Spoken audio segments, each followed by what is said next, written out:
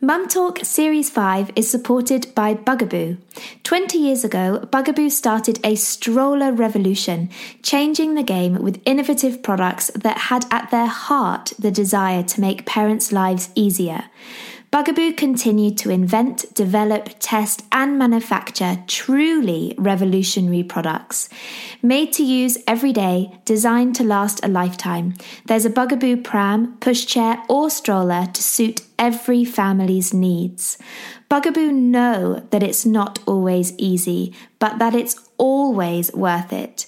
They get that you're a parent and a person, and with their extraordinary products, you've got this. Visit bugaboo.com/mumtalk. Hello and welcome to Mum Talk Series 5, hosted by myself, Emma Jolin, mum to Amandine, who was born in September 2018.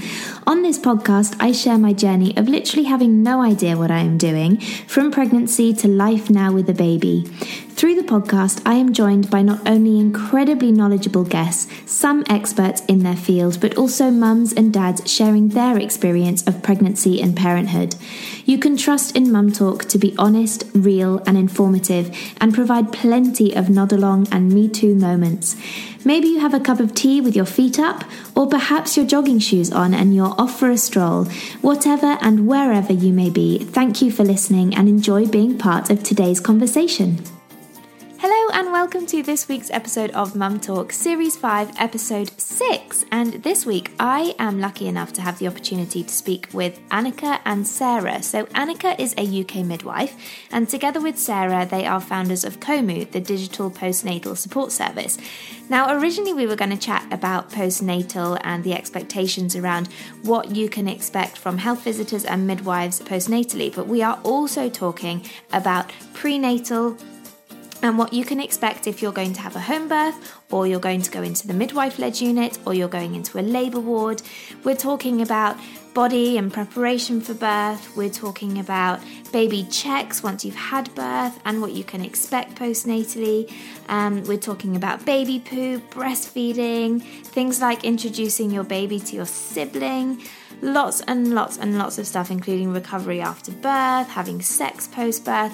We talk about so much. So this is a really great podcast to listen to if you are pregnant and you are making those decisions about where you want to have your baby, as Annika just gives us a really great overview of what you can expect from all the services out there. Now, bear in mind that these really do differ from where you're located in the UK and your support service. So take them as an overview and then perhaps ask your midwife or health visitor some questions when you see them next. Let's get into it. I hope you enjoy the podcast. Write any questions that you have down as you go through and DM them to me or pop them into the Mum Talk story box, which I'll put up on stories, and I'll make sure they get through to Annika. Enjoy! I'm very lucky to be chatting today on the podcast with Annika, who is a UK midwife, and also Sarah, and they are both founders of Komu. Am I saying that right? Yes, that's correct, yeah. Brilliant, which is a postnatal, what would you call it? I think we'd call it like a digital support service, because obviously we have two arms to it. We have our postnatal digital kits, but we also have Annika, who is actually on maternity leave at the moment, but she offers sort of an online support service from private midwifery point of view for new mums and dads. So fantastic. We're going to come back to all of that towards the end of the podcast, but it was a wonderful opportunity for me to have Annika on the podcast and Sarah to chat about everything around pregnancy and birth, and also postnatal. And as we've been led by a lot of your questions that you've sent in as the listener, so thank you very much for those. So let's start off with having a birth in a birth centre or a labour ward. Now, I was just chatting with Annika and Sarah saying, you know, it really helped me when I was going in to have Amandine. We went to a midwife-led birth unit. Seeing the room, there was a digital walk around that we can do, and just knowing a little bit what to expect. So Annika has mentioned that a lot of the different hospitals and the midwife units do things very differently, but we're going to try and talk around what you may be able to expect when you go in for your birth, and we will hopefully touch on home birth as well, if that's okay, because Annika, I know you have just had a home birth. I had a home birth with my first one. I actually went to midwife-led birth centre with my second. Oh, that's great. So maybe you could share both your experiences. Yes, I can indeed. And I have to say they were both very positive experiences and very straightforward. So I'm very happy to talk about those, should that be helpful in our sort of in our chat. Yes, please. That would be brilliant. So perhaps drawing from some of your experience then on your latest birth to gorgeous little Romilly, what was your experience like? What could new mums perhaps expect if they're going into a midwife-led birth unit? So that is obviously a very lovely, big, broad question. Yes. I think the first thing to say is, obviously, the reason for choosing a midwife-led birth unit is for mummies who are wanting more of a home away from home sort of environment for them to have their birth. So hopefully with sort of less, obviously the way birth centres are equipped is for the safety of mummies and babies, but also to provide you with an environment that is hopefully as close to your home environment. So therefore, when you are in labour, those lovely oxytocin hormone that's going on with your contractions sort of stays at a nice equilibrium. So you go into hospital having the same strong contractions. So I realise I've got ahead of myself a little bit then. But what one can really expect from or when to sort of go into your birthing unit, when you're having your antenatal visit appointments with the midwife, normally around 34 to 36 weeks you'd start talking about sort of what you're wanting from your birth and what sort of environment you'd like to be in. And that's a really good point to start sort of making a little bit of a plan about what your expectations are, and then the midwife can talk to you obviously about them. So I'm so sorry. I think I'm running away with myself here, Emma. No, it's perfect. It's perfect. Run away. So yeah, the sort of 34, 36 week visit. It's a very good idea to have in mind what you would ideally be wanting in the forms of pain relief. So on a birth centre, it's very much alternative forms of pain relief. And by saying that, I mean things like water. Most birth centres will have some pools, so it's a good idea to just have a little talk with your midwife and explore whether that's something you would be up for, whether it's to use as pain relief or whether it would be actually to deliver your baby in the water.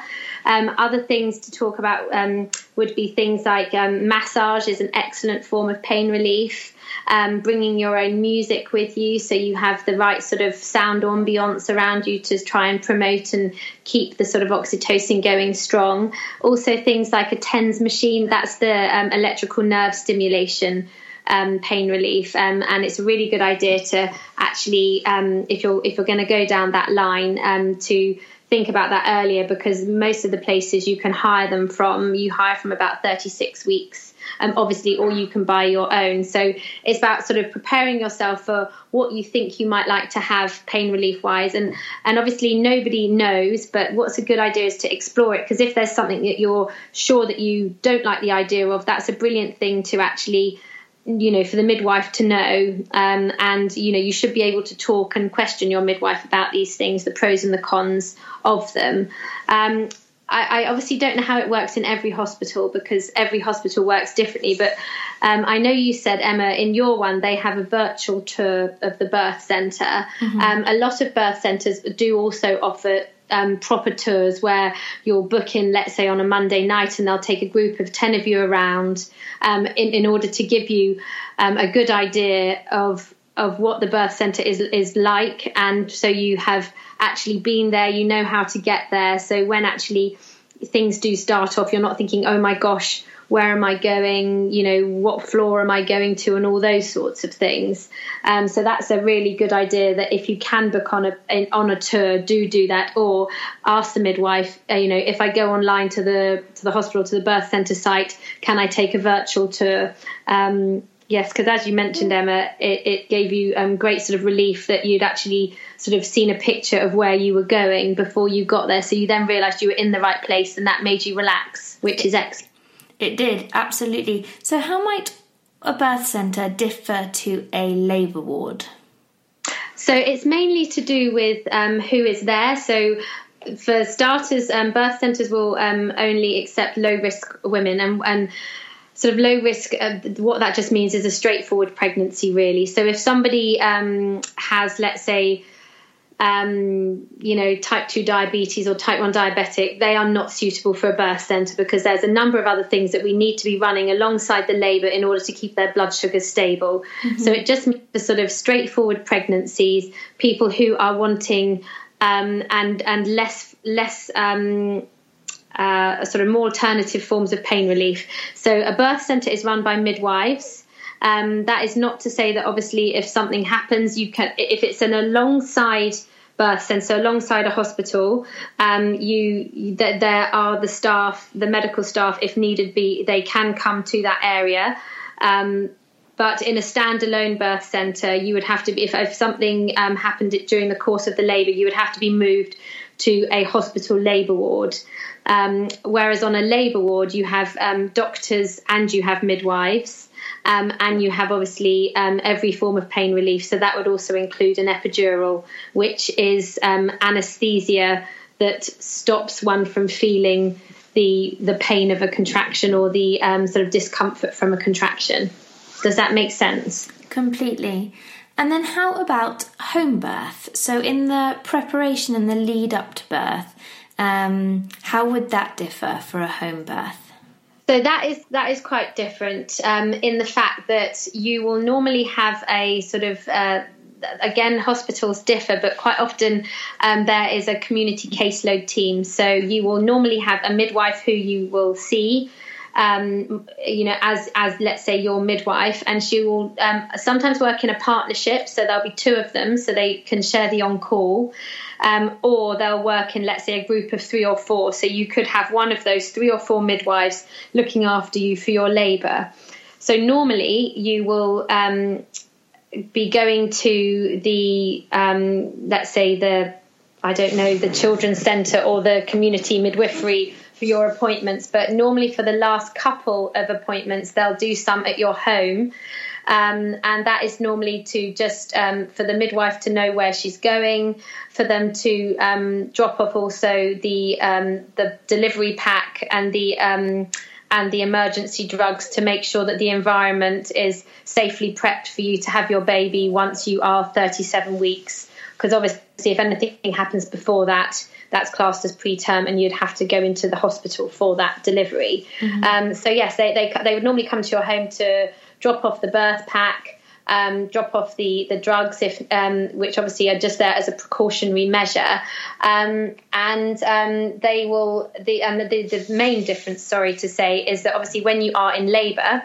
you still need to let your midwife. So let's say with the birth centre, you may well have called up the birth centre and said, I've started having contractions, I'm feeling my baby move, I'm contracting 2 times in 10 minutes, they're lasting 30 seconds, I'm coping okay, and you're calling them to let them know that, your labour is starting. And then as your labour starts to sort of hot up, you would give them a call and you would be saying sort of, is this the right time for me to be coming in? I feel it's really strong now. I would like to come in. And the midwife on the other end would be saying, yes, fantastic. Please, make your way in now, bring your notes with you. And we look forward to seeing you in half an hour or however long it takes you to transfer. Mm-hmm. With your home birth midwifery team, you would be ringing up your midwife and telling them how you're doing, and they would be coming to you instead of you going anywhere. So you stay in your home environment, you stay doing whatever you're doing, and you're in constant contact with the midwife. So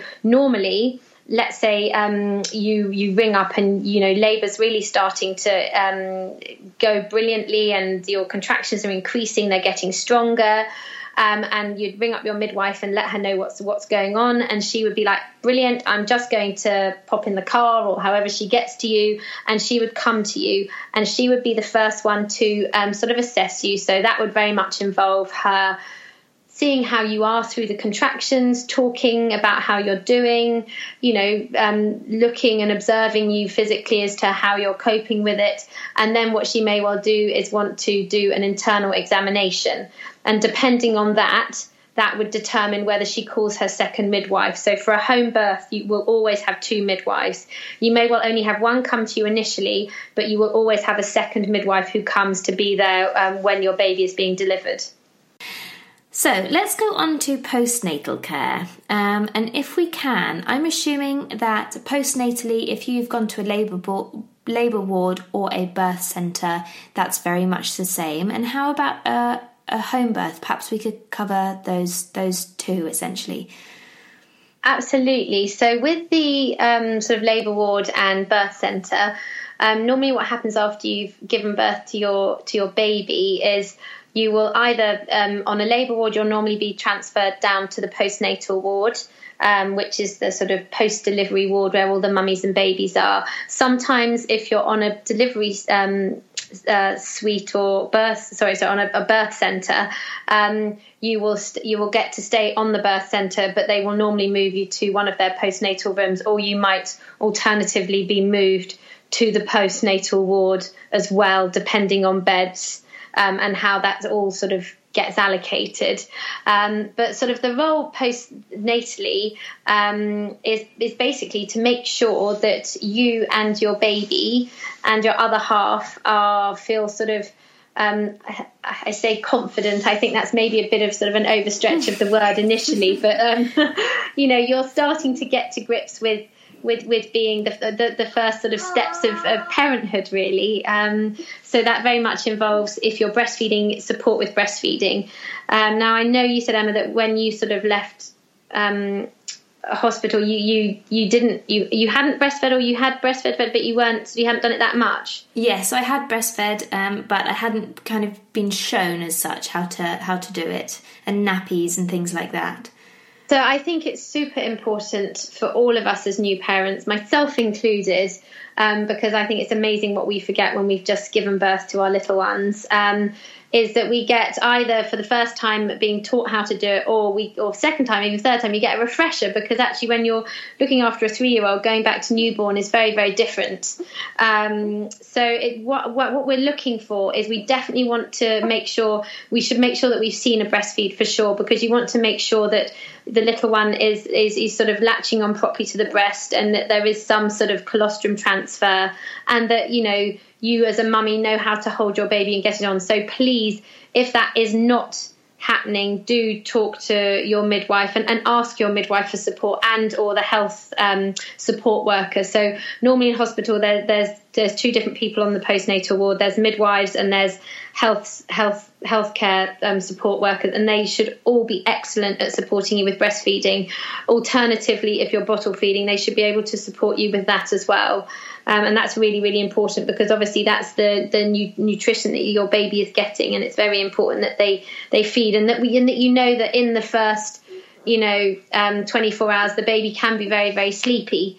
And the first 24 hours is a bit of sort of a golden period where you don't necessarily have to be making your baby feed sort of 8 times in that 24-hour period. However, the next 24 hours, so from 24 to 48 hours, we want to be seeing at least 8 feeds in that 24-hour period, to ensure that your baby is getting enough food for hydration and maintaining its sugar level. The other thing, sorry, I've slightly lost myself again as to where I was going with that. Just postnatal care expectations of home birth and also hospital. Yeah, so they should also, it works very differently. Sometimes what the ward likes to do is what you call a demonstration baby bath. So they will either be doing it with like a dolly, and like all the new parents come round the baby bath and they watch to see how to safely bath your baby. Because actually, I think it is quite a sort of daunting prospect sometimes as a new parent, holding your baby in the water. And obviously at that point they're very, very floppy, and it's, making sure that you can hold them in a safe position, that it doesn't matter if they flop or wiggle, your baby's head isn't going to sort of flop into the water. So most places should do what they call a demonstration baby bath as well. So one can go home, maybe obviously not having done it, but feel actually I know the principles of what to do. Also, we're looking to check that the babies have normally weed and pooed. So obviously that really does depend on how long one is in hospital for. But within the first 24 hours, we want to see that the baby has passed one wet nappy and done one bowel movement. And obviously that lets us know that both the urinary tract and the bowel is patent and open. And that's obviously a very important thing to know. Not all babies will have necessarily... But all babies should have done a wee before they leave hospital. Sometimes the bowel opening can take a bit longer if they're going to, go home at, let's say, 12, 14 hours. And, the community midwife the next day should then definitely be checking that the baby's done that.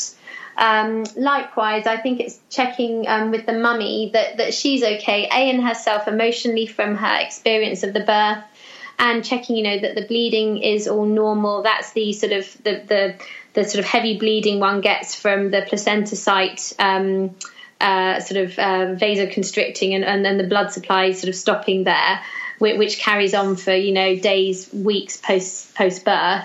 So it's making sure that's all normal, making sure the uterus is well contracted, and just, making sure emotionally that mummy top to sort of head to toe is feeling good. Brilliant. And then when you are home, what happens then? What can you expect then once you've gone home with your little one? So normally the day after you've gone home with your lovely little bundle, you will be visited by a community midwife.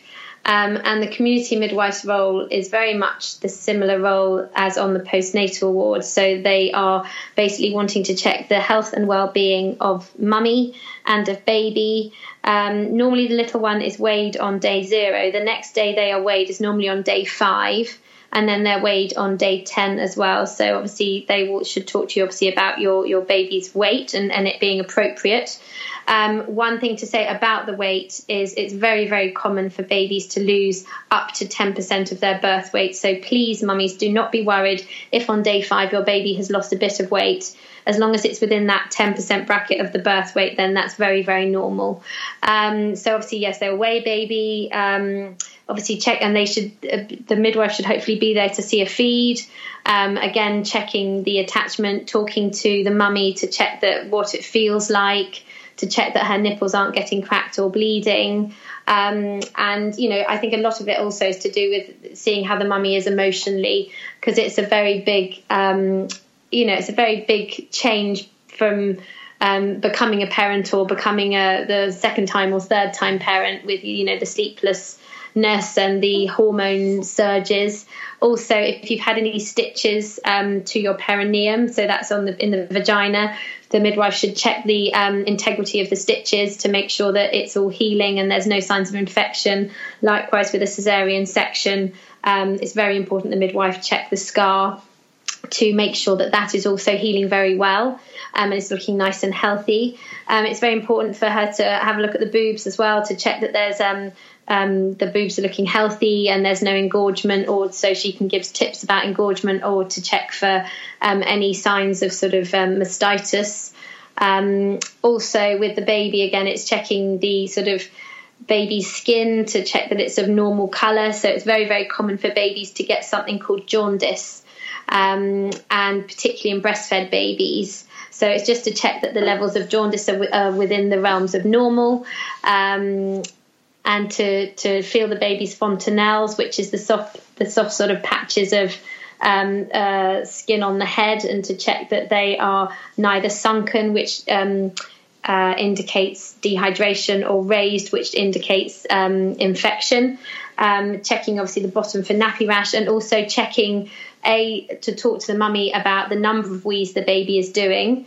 because that's a very, very good sign of hydration. Also to check that the poos the baby's doing are changing. So the first poo the baby will do is called meconium. That then changes around day 2 to day 3 to what we call changing stool, which will be more, it starts off black, it then goes to sort of blacky greeny, and then by day 5 it should be what we call semi-formed stool, which is sort of whole grain mustard and bright yellow. So just to check that all of those gut changes are happening and that the baby is processing the milk now, and not just still sort of processing the amniotic fluid that was in its tummy.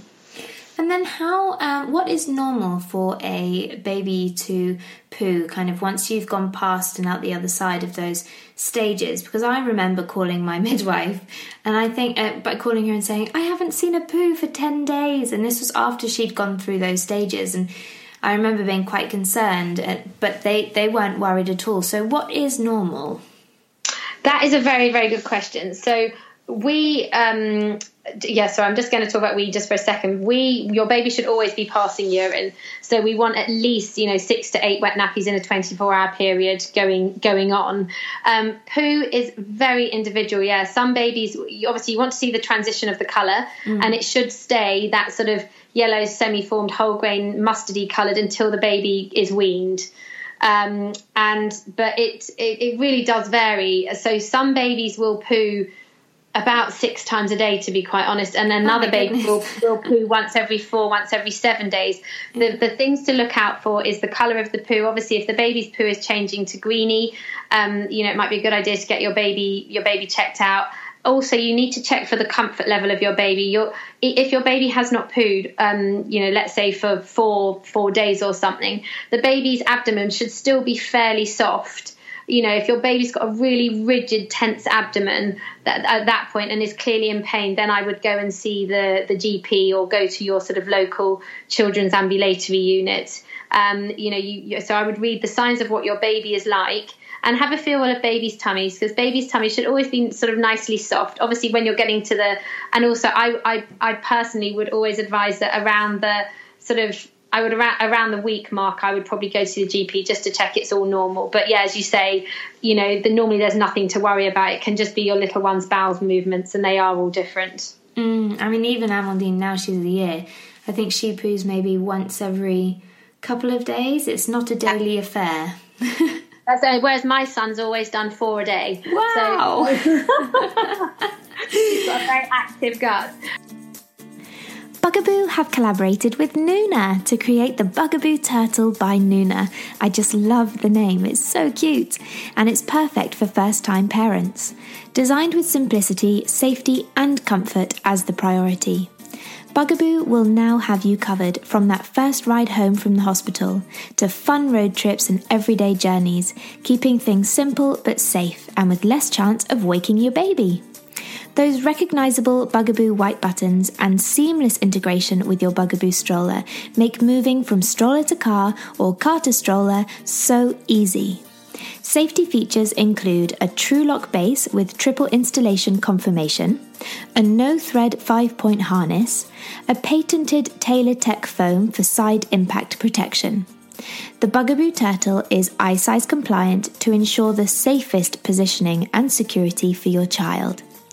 Bugaboo always pride themselves on comfort for your child, and so the Bugaboo Turtle has adjustable head support, signature Bugaboo canopy with mesh peekaboo, and a UPF 50+ smart visor for cozy cocooning.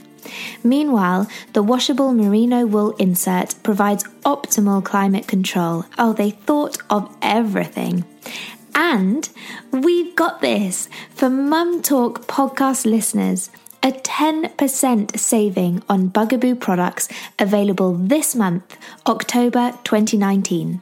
So visit bugaboo.com/mumtalk using promo code MUMTALK10 at checkout, capital letters, and choose the pram, pushchair, stroller, car seat, or accessory to suit your lifestyle. Terms and conditions apply. Bugaboo reserve the right to terminate this offer at any time. So another thing I wanted to chat with you, because I really felt this at the beginning, was meeting babies' needs and trying to distinguish between their cries. because when I first gave birth to Amandine and she was crying, I remember being so overwhelmed, thinking, how on earth am I meant to know what she wants? And having this almost checklist in my mind, thinking, okay, she's not wet in the nappy, she hasn't done a poo, she hasn't done a wee, we're fine there. Is she tired? Maybe she's just had a nap. Is she hungry? And having this little checkbox in my mind going through and trying to tick it off. Now she's 1, and now, we've been together for a year and I've been able to watch and learn. I now know that she has different cries for different things, and I would say that probably happened around, I don't know, when she was about 5 or 6 months probably. I really started to know, maybe a bit before, I can't really remember. But that's very normal, isn't it? Oh, absolutely. I mean, I think as a parent, we obviously want our child to be happy and not cry all the time, and we want to be able to solve it, straight away. And these things, they take lots of time, and I think you're absolutely right. I think if we have that sort of little checklist in our head to make sure that actually they're not dirty, they are fed, they're not overtired, and all these different things, then we're making sure we meet the needs of our little ones, really. And it's just very easy for us to sort of be very, very sort of sensitive and affected by our baby's cry, because that's the way our babies get their needs met, which is a very clever physiological thing.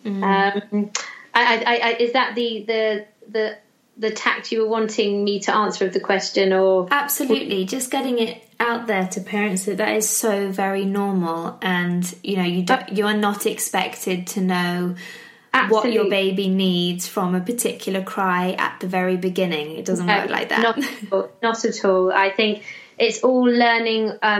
We all learn as we are parents. I think every child is different. My second little girl is a very different character to my son, actually. And I was saying to my husband the other day, I was like, oh my gosh, Rawdy never did this, and and I'm experiencing all these different things with her, because she's far more vocal than he ever was.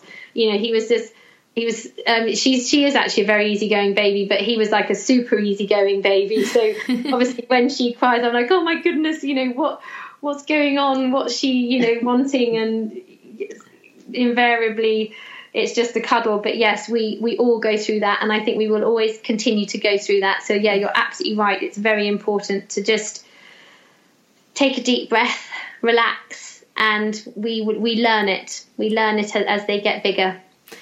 So, moving on, we had a listener question, and whilst we're on about coming home from hospital, let's stay on that tack for the moment. We had a listener question around what to put your baby to sleep in when they get home, and that they're anxious about SIDS. So perhaps we can have a bit of a chat around this at the minute. I remember coming home from hospital with Amandine. We came home, I think, at about 6 o'clock in the evening. I'd given birth at 8:30 in the morning, and I had no idea what to put her in to sleep. I had all of these wonderful things like baby grows and vest tops and grow bags and all this kind of stuff, but I just didn't know what to put her in to sleep. So one of my top recommendations to new mums, which I always repeat on the podcast, is if you have the ability to have an idea or lay out what you think they might sleep in for the first night when you get home, just in case you get home late and you need to change them and make them comfortable. Have an idea of what it's going to look like so you don't worry like I did. And what would you recommend to new mums out there if they're coming home quite late on in the evening to pop their little ones into sleep? Very, very good question. I mean, I think it depends on what the weather is currently doing. Yes. When we had that massively sort of hot spell, that would very much differ to your baby being born in winter. So as a rule of thumb, you always say whatever we would be more comfortable in. So let's say we would go to bed in a nightie or pajamas, and we would be under a duvet. Your baby should be in, let's say equivalent to our pajamas would be the baby in a romper suit. So then the baby should be in one more layer. So the baby should be in a vest, a romper, and also a sort of a snuggly little sort of either grow bag or, quite a nice sort of cellular blanket swaddle or something like that. Yes. So it's very much like the baby needs to have one more layer than we're having. So particularly when they're very, very little, they can find it very difficult to thermoregulate. So, I mean, in hospital, we tend to keep the hospitals incredibly warm, about 24 degrees. When you go home, we recommend it's between about 18 to 21. And in hospital, for the first 24 hours anyway, we have your baby in a vest, a romper suit, so like a baby grow, and we normally have your baby in a hat. And we normally have like a little cellular blanket on it, don't we? Wow, yes. But after the first 24 hours, your baby should not have a hat on indoors. So that's one thing I would say. So after the first 24 hours, hat off baby, unless you are obviously going outside. But if you do have a particularly cold home, I would probably put an extra layer on your baby. And yeah, normally we would say a vest, a baby grow, and then like a sort of nice warm cellular blanket or one of those sort of grow bag sort of affairs. Yes, which I think are brilliant because they do just take quite a lot of the worry away from having a blanket being kicked up over the face, especially in newborns. Absolutely. And the other thing to say is you were mentioning with SIDS, what their sort of current way to sleep a baby is always on its back. So you always put your baby to sleep on its back. You always make sure that the toes are touching the bottom of the cot or whatever it is sleeping in, and you make sure that there's no cuddly toys around the baby's head or in the cot that could potentially fall on the baby. That baby obviously does not have smoke around it. It's not excessively hot, and that the blankets the baby are in are either tucked underneath the mattress or something, so it cannot to shoulder level, so the baby cannot pull it over its head. Mm-hmm. So it's very important that is firm. Or obviously it's in a grow bag, that the grow bag is of a sort of appropriate size for the baby, so it can't sort of wriggle through sort of the head hole. Absolutely. Let's move on to breastfeeding. Now, obviously there is, and I also want to cover bottle feeding as well, because a fed baby is what we're looking for. But breastfeeding, so what would your top tips be for a new mum who is perhaps just struggling a little bit to breastfeed or finding it uncomfortable? So I think my first top tip would be, this is personal, but I do personally believe that nearly all mummies feel discomfort when they breastfeed initially. Out of hundreds of women, I maybe know a handful of women that have had absolutely no discomfort whatsoever. So I think it can be completely normal to feel some discomfort with breastfeeding. So please, if you are feeling some discomfort, don't be disheartened that you're doing it wrong, because the chances are you're not. It's I see it as like breaking in sort of like a pair of shoes, as in our nipples are not used to being breastfed on 12 times a day. So there just is that, they do just need to have a bit of, breaking in really. I don't know what your experience was, but I'm currently breastfeeding and my second, and with my first, and I always think that the first 2 weeks is the sort of the most challenging, and just keep with it. And then I think at 2 weeks you tend to have a watershed moment where it will get significantly easier. Then I think from 2 to 4 weeks it should get steadily better and better. And I think normally by 4 weeks it's plain sailing. Yes, I definitely found that. I had first couple of weeks was really, really rather uncomfortable. I ended up exactly how you say, breaking in a new pair of shoes. I ended up having blisters on my nipples. I don't think my latch was quite right for sure, but ended up having bleeding nipples, which was quite unpleasant, but I got through, and with lots and lots and lots and lots of nipple cream, we got through the other side, and now it is my favourite thing, and I am struggling to think about letting it go now Amandine's a year. So you do come out the other side, you do. Absolutely, yes. So top tips I would say is, just, I do get support with somebody watching how you do it. So get support from your midwife. So if they're like, yes, actually you're doing it well, please believe in yourself. Like, it will get better. And I think so. One is, I think, sort of trust in what you're doing. If somebody's seen you do it and they're like, yes, you're doing it well. If you feel like it's still not getting better, please ask that midwife to come back, ask your community midwife to come back. So the community midwife relationship with the postnatal mummy is very much one of support. So if you need more support, please ask them to come back. So if you're, let's say, day 2 postnatally and they're not coming back till day 5, actually say, please, I really, really would like and need a visit tomorrow, and they will come back, because that is the role of the midwife. And, we should be supporting the mummies with feeding their babies. So please do. I think people feel that because midwives are busy, and which they are, but it is our job, and it's such an important part of our job to try and support mummies in the first, weeks with successful breastfeeding, because we know that leads on to, we have a great sort of statistic of breastfeeding in the first 2 weeks, and then that drops off like ridiculously because the support then goes. So please do get that support in the early days. So ask. The other thing I would say, as you brought up, is do have a nipple cream, because keeping your nipples moisturized really, really helps from them not cracking in between. And the other thing that I came across actually with this experience for myself of breastfeeding is I had a lot of pain with my daughter this time round, and I was sure I was doing it right, and I had colleagues check, and Annika, it's going brilliantly. And I had also bleeding with her breastfeeding, and I didn't know what I was doing, and I think it just took time. But a colleague of mine recommended something, and they are called silver nipple shields. So it's a solid silver, very thin nipple shield that you put onto your nipple whilst you are not breastfeeding. And the silver has antiseptic and healing qualities, and they literally healed my nipples far quicker than anything else would have done. So that's another thing you can try is having silver nipple shields. And actually, since having had my little one, I was speaking to a friend who lives in Switzerland, and they recommend that all women buy these as preventative rather than cure.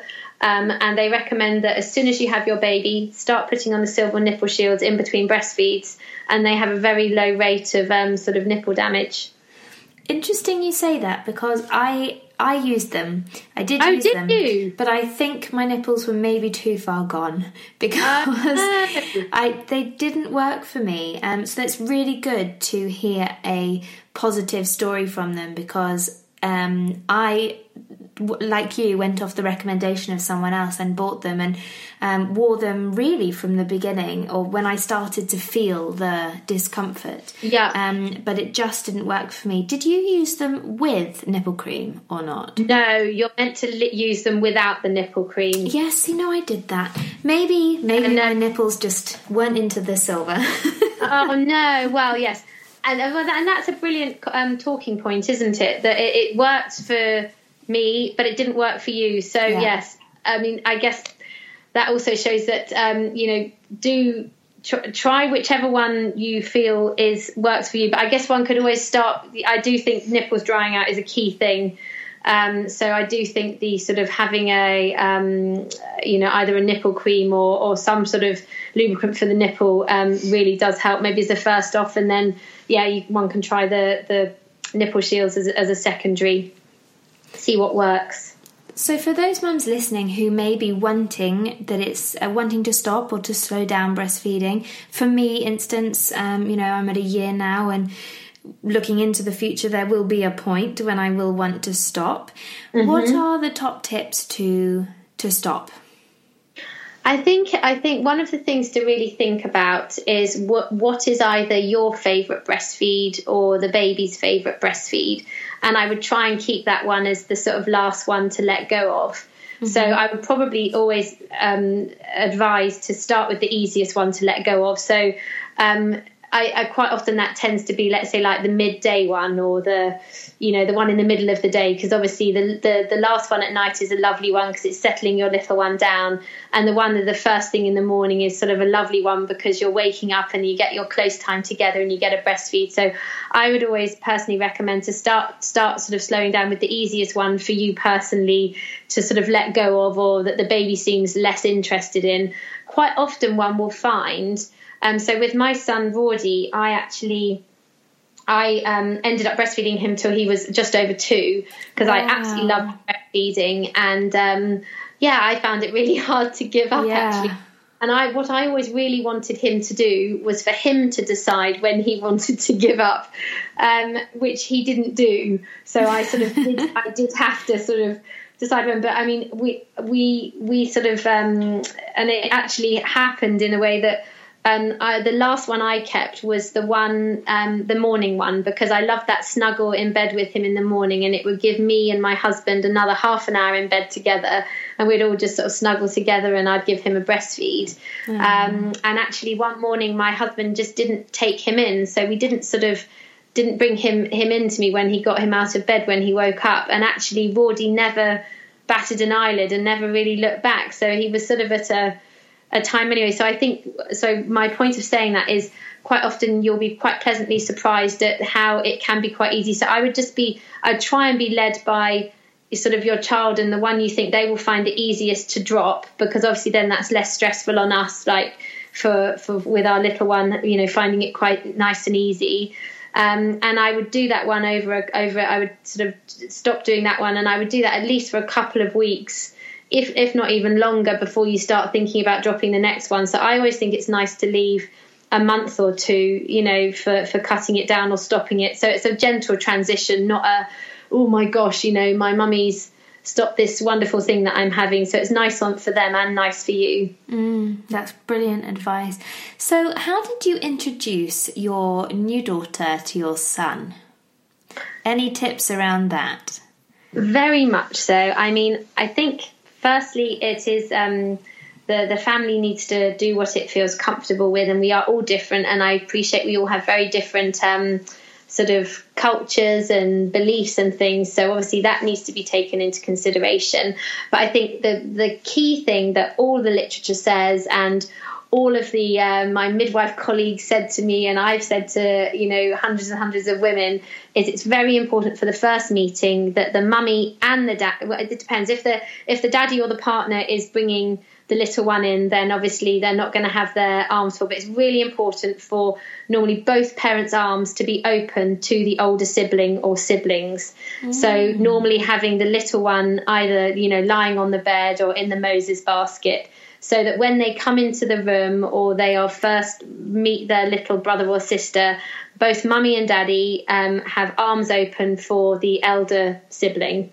So they know that, you know, mummy and daddy always have time for them, and that this lovely new little sibling is not taking their place. So that is the first most sort of thing I would say is really important. So quite often what we find in the hospital is the dad will be bringing, or the partner will be bringing the little one in, and they normally just give the mummy a heads up just before they're heading in to be like, I'm coming in now from the car park. So the mummy knows to stop breastfeeding, or be like, actually, can you give me another 10-15 minutes so the feed is finished and the little one will be down and settled.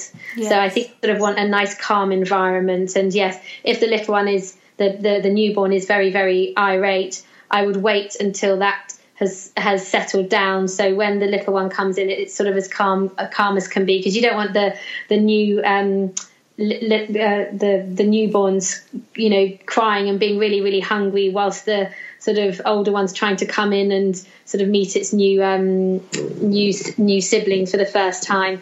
In addition to that, quite often, what a lot of people like to do is an exchange of gifts. So that the older sibling will buy a present for the newborn, and the newborn buys a present for the older sibling. So it's an exchange of gifts mutually, of something they think they might both be interested in. That's so lovely. I'd never thought about having the arms open, both of you having the arms open to welcome your eldest. Awesome. I think that's really lovely and so important. You're right.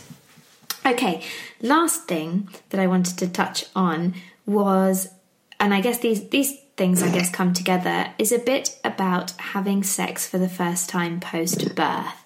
I think this can be quite a challenging topic for new mums sometimes to explain to dads, maybe, and it might even be the other way around sometimes. But what are your thoughts around that? And obviously that has, depends on how you've recovered after having your baby as well. Yeah, I mean, absolutely. I think the type of birth you have can have a massive impact, and also your birth experience, I think, has a massive impact on when one can even start thinking about it, or when one is sort of wanting to do it. I mean, I think from a sort of medical point of view, it's really important to not do it too soon. By that, I mean, make sure you've had your sort of GP 6 or 8 week check before you start doing it, just to make sure that if any stitches have happened, they're healed, or the C-section scar is appropriately healed. So I wouldn't sort of, I wouldn't be sort of thinking of doing it any sooner than that, and I wouldn't be advising women to do it any sooner than that.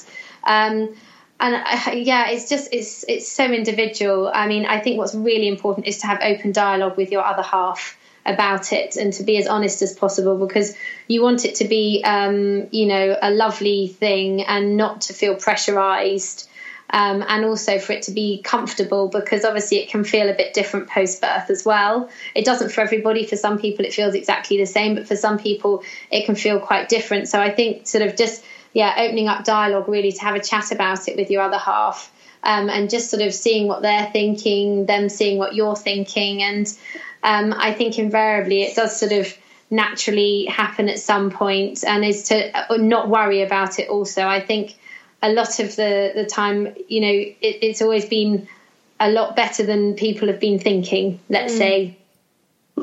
Brilliant. Thank you so, so much.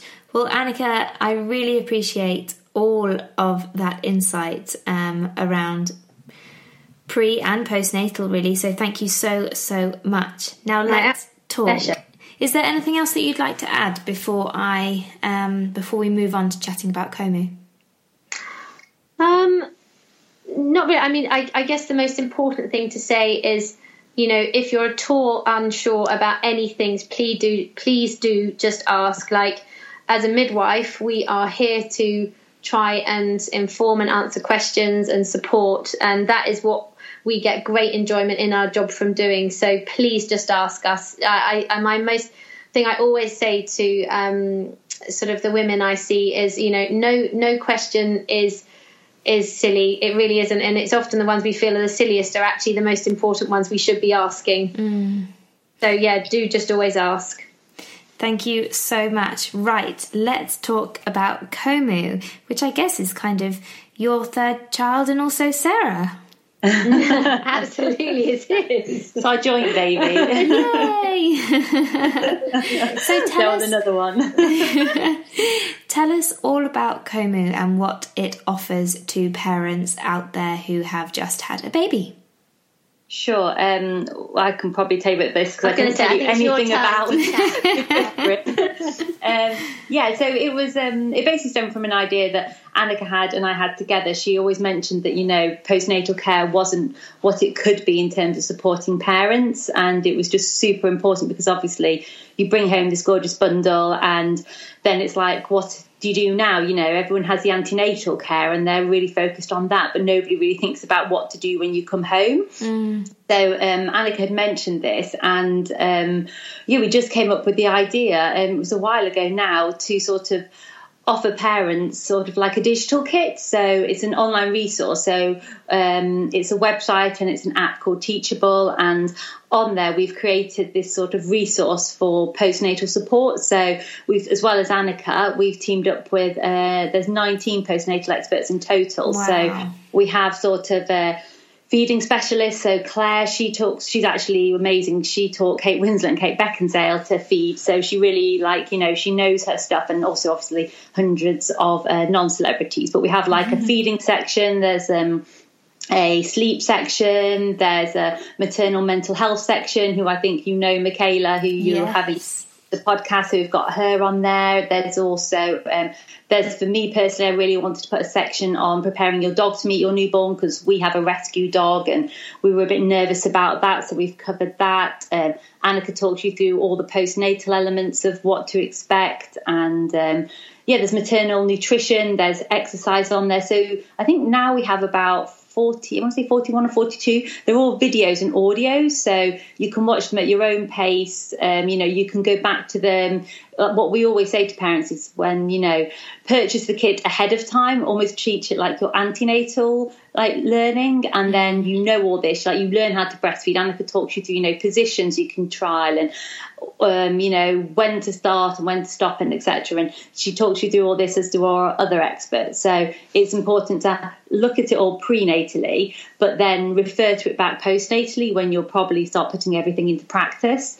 And we wanted to do something which, as you know, Emma, when you're a new mum, for those first few weeks, you're a bit nervous about leaving the house. So the idea was, do something which you can do from the comfort of your own home. So you're not having to go out and meet, new lactation specialists or a sleep specialist, or I think the other really important thing for Annika and I was, obviously Annika's a trained midwife. We wanted to bring people on board who had that expertise and were trained in it. So instead of having to Google, lactation specialists and wondering if they have all the qualifications you want, we sourced all these people knowing that they're going to provide, the top advice to new mums and dads when they kind of just need to be sort of hand-fed it almost, because, you've got enough going on when you have a new baba to start thinking about all this other stuff. So, that was just our idea behind it. Annika came up with it, and I sort of helped her put it into practice, really. So, and it is a brilliant resource. I've been through it, and I also loved the section on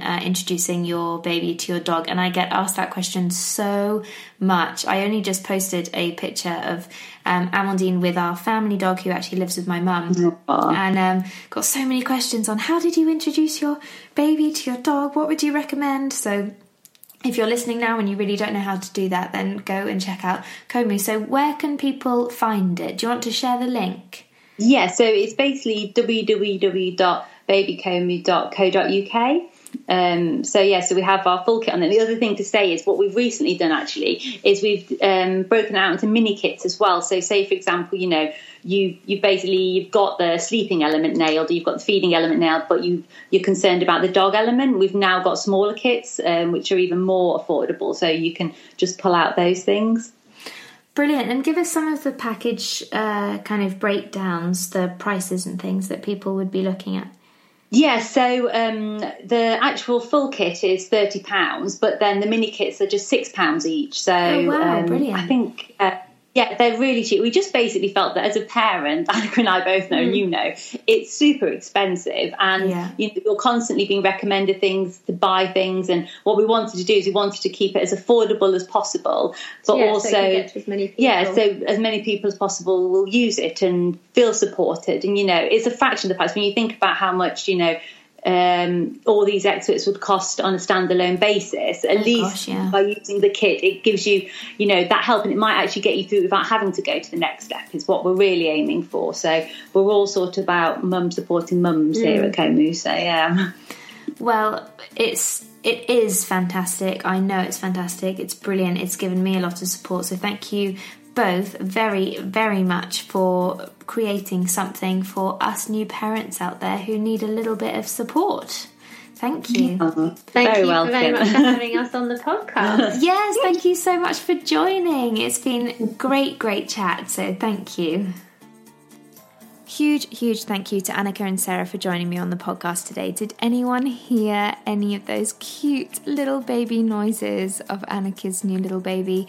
I so miss recording the podcast with Amandine curled up on my lap or on my boob feeding. I miss it so much. I wish she would still do it now, but there's just no way I can record the podcast when she's awake anymore. I have to do it when she's sleeping or when Hendrik's taken her out, otherwise she's way too noisy.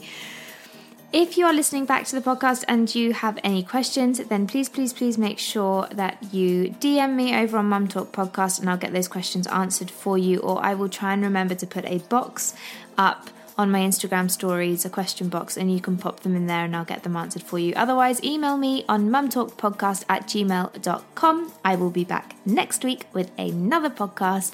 I hope you all have a lovely rest of your week and a lovely weekend. Lots of love to you all. Bye. Mum Talk Series 5 is supported by Bugaboo, a world of innovative products that give every parent the confidence and freedom for the journey ahead. And we've got this for Mum Talk podcast listeners, a 10% saving on Bugaboo products available this month, October 2019.